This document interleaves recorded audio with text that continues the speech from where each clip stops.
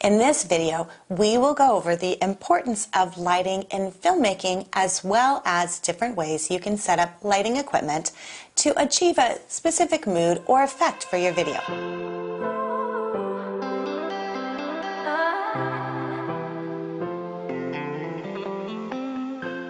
Hi there, EduMarketers. It is Ginger Bell, best-selling author of The EduMarketer, the EduMarketing Academy, and founder and CEO of EduMarketing, your full-service video production and content creation agency. In this episode of The EduMarketer Show, we are talking about lighting.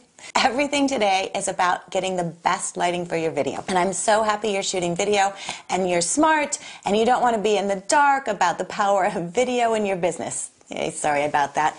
I couldn't help but add some reference to lighting, could I? Today's smartphones make it easy to record video virtually from anywhere. And if you have a decent set of headphones, your audio can be pretty okay too. But lighting, man, it can break you. Not literally, but figuratively. It's painful to watch a video that's produced with too much or too little lighting. Today's lighting equipment makes it easy for you to have a mobile video production kit with you virtually all the time. So let's look at how to add lighting to your videos. Lighting is an essential component of filmmaking.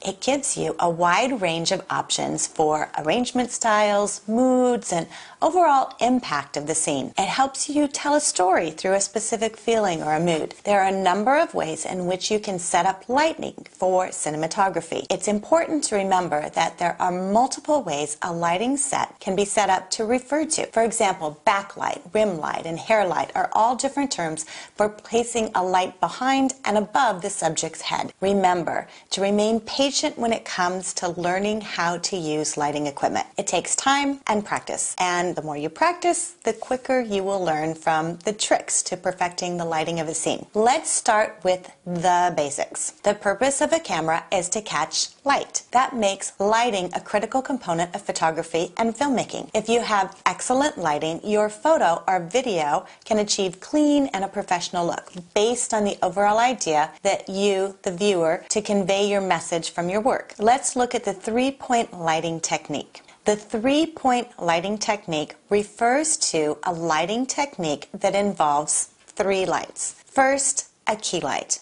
Next, a fill light, and finally, a backlight. These each have different purposes and can be used to manipulate the overall tone of the scene. Using these three lights is recommended for video production. Let's look at the first technique, the key light. This is the primary and strongest light on a scene. It's the direct source for your light for your production and should be the first light you set up. Using this light on your subject will light the shape of their face and body. Do not place this light close to the camera, otherwise you don't have any depth or detail in your shots. A good starting place for the key light is in front of the subject's face at a 45-degree angle. Make sure there's a good distance between the light and the subject. You don't want the light directly in their face as they will look flat. Next, let's look at the fill light. The fill light is a supporting light, just as the backlight is. It is called the fill light because it fills in the shadows that the key light creates. This is usually placed on the opposite side of the key light, so it can fill in where it is needed. Since this is used to fill in shadows from the key light, it's important to remember to not create any shadows with the fill light itself. The closer the fill light is to the camera, the less shadows it will make. The fill light allows for an even look and limits the amount of harsh shadows that show up from the key light. If you were to remove this from the scene, you would be creating a more dramatic effect since shadows would be more present in the scene. And finally, let's look at the backlight. Backlights are placed behind the subject and place this light on their head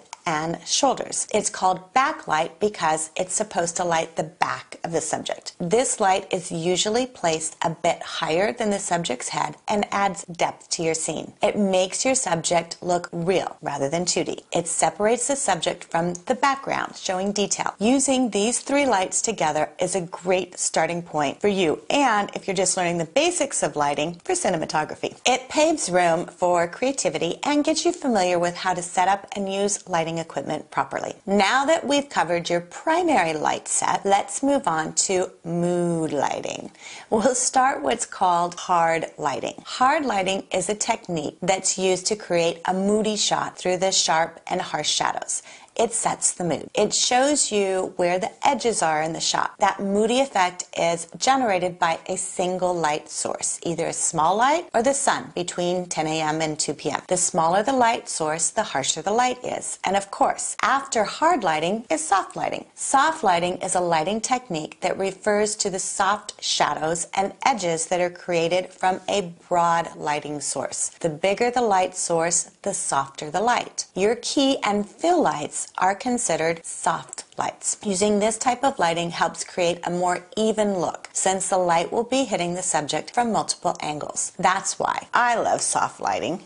And then you have what's called high key lighting. High key lighting refers to a style of lighting that decreases the lighting ratio in the scene. All three lights are used to create this effect. This is used by filmmakers to adjust the mood and tone of a scene. You can achieve this look by using large, soft boxes and light sources. As mentioned earlier, for hard lighting, the larger the light source, the softer your shadows will be. This remains the same for high key lighting. It is dominated by bright lights and the white tones that come from those lights. When high key lighting is used, the mid-tones are white. There are hardly any shadows when this lighting technique is being used, which makes it the best type of lighting for cosmetic and food commercials, music videos, and sitcoms. It does show up in films here and there, but it's rare, as it's very easy for a shot to be overexposed using high key lighting. This technique is used to produce a feeling of optimism, happiness, and youthfulness. According to Adobe, this type of lighting implies truth and openness, which makes it a favorite lighting source for those who are recording training videos. So let's move on to low-key lighting. The purpose of low-key lighting is to create shadows,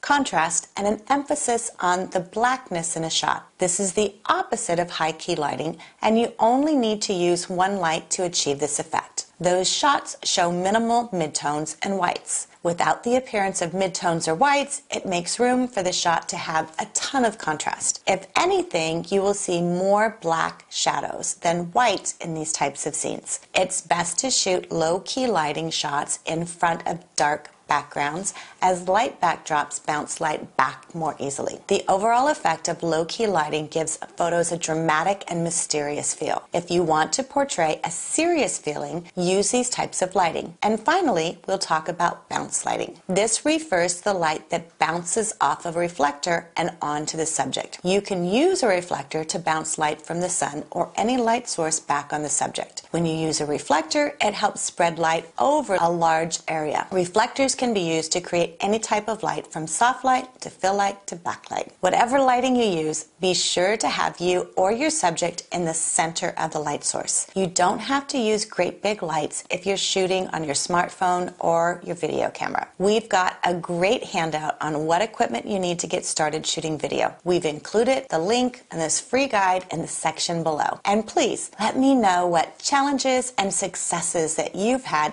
creating and producing your own videos. Leave your comments in the comment section below. If you're looking for some great additional resources, we have a resource center with some really great downloadable items that's available to help you in your business. We'll drop that link down below, and of course, you can always find more information about us at edumarketing.com. Thanks for tuning in to this episode.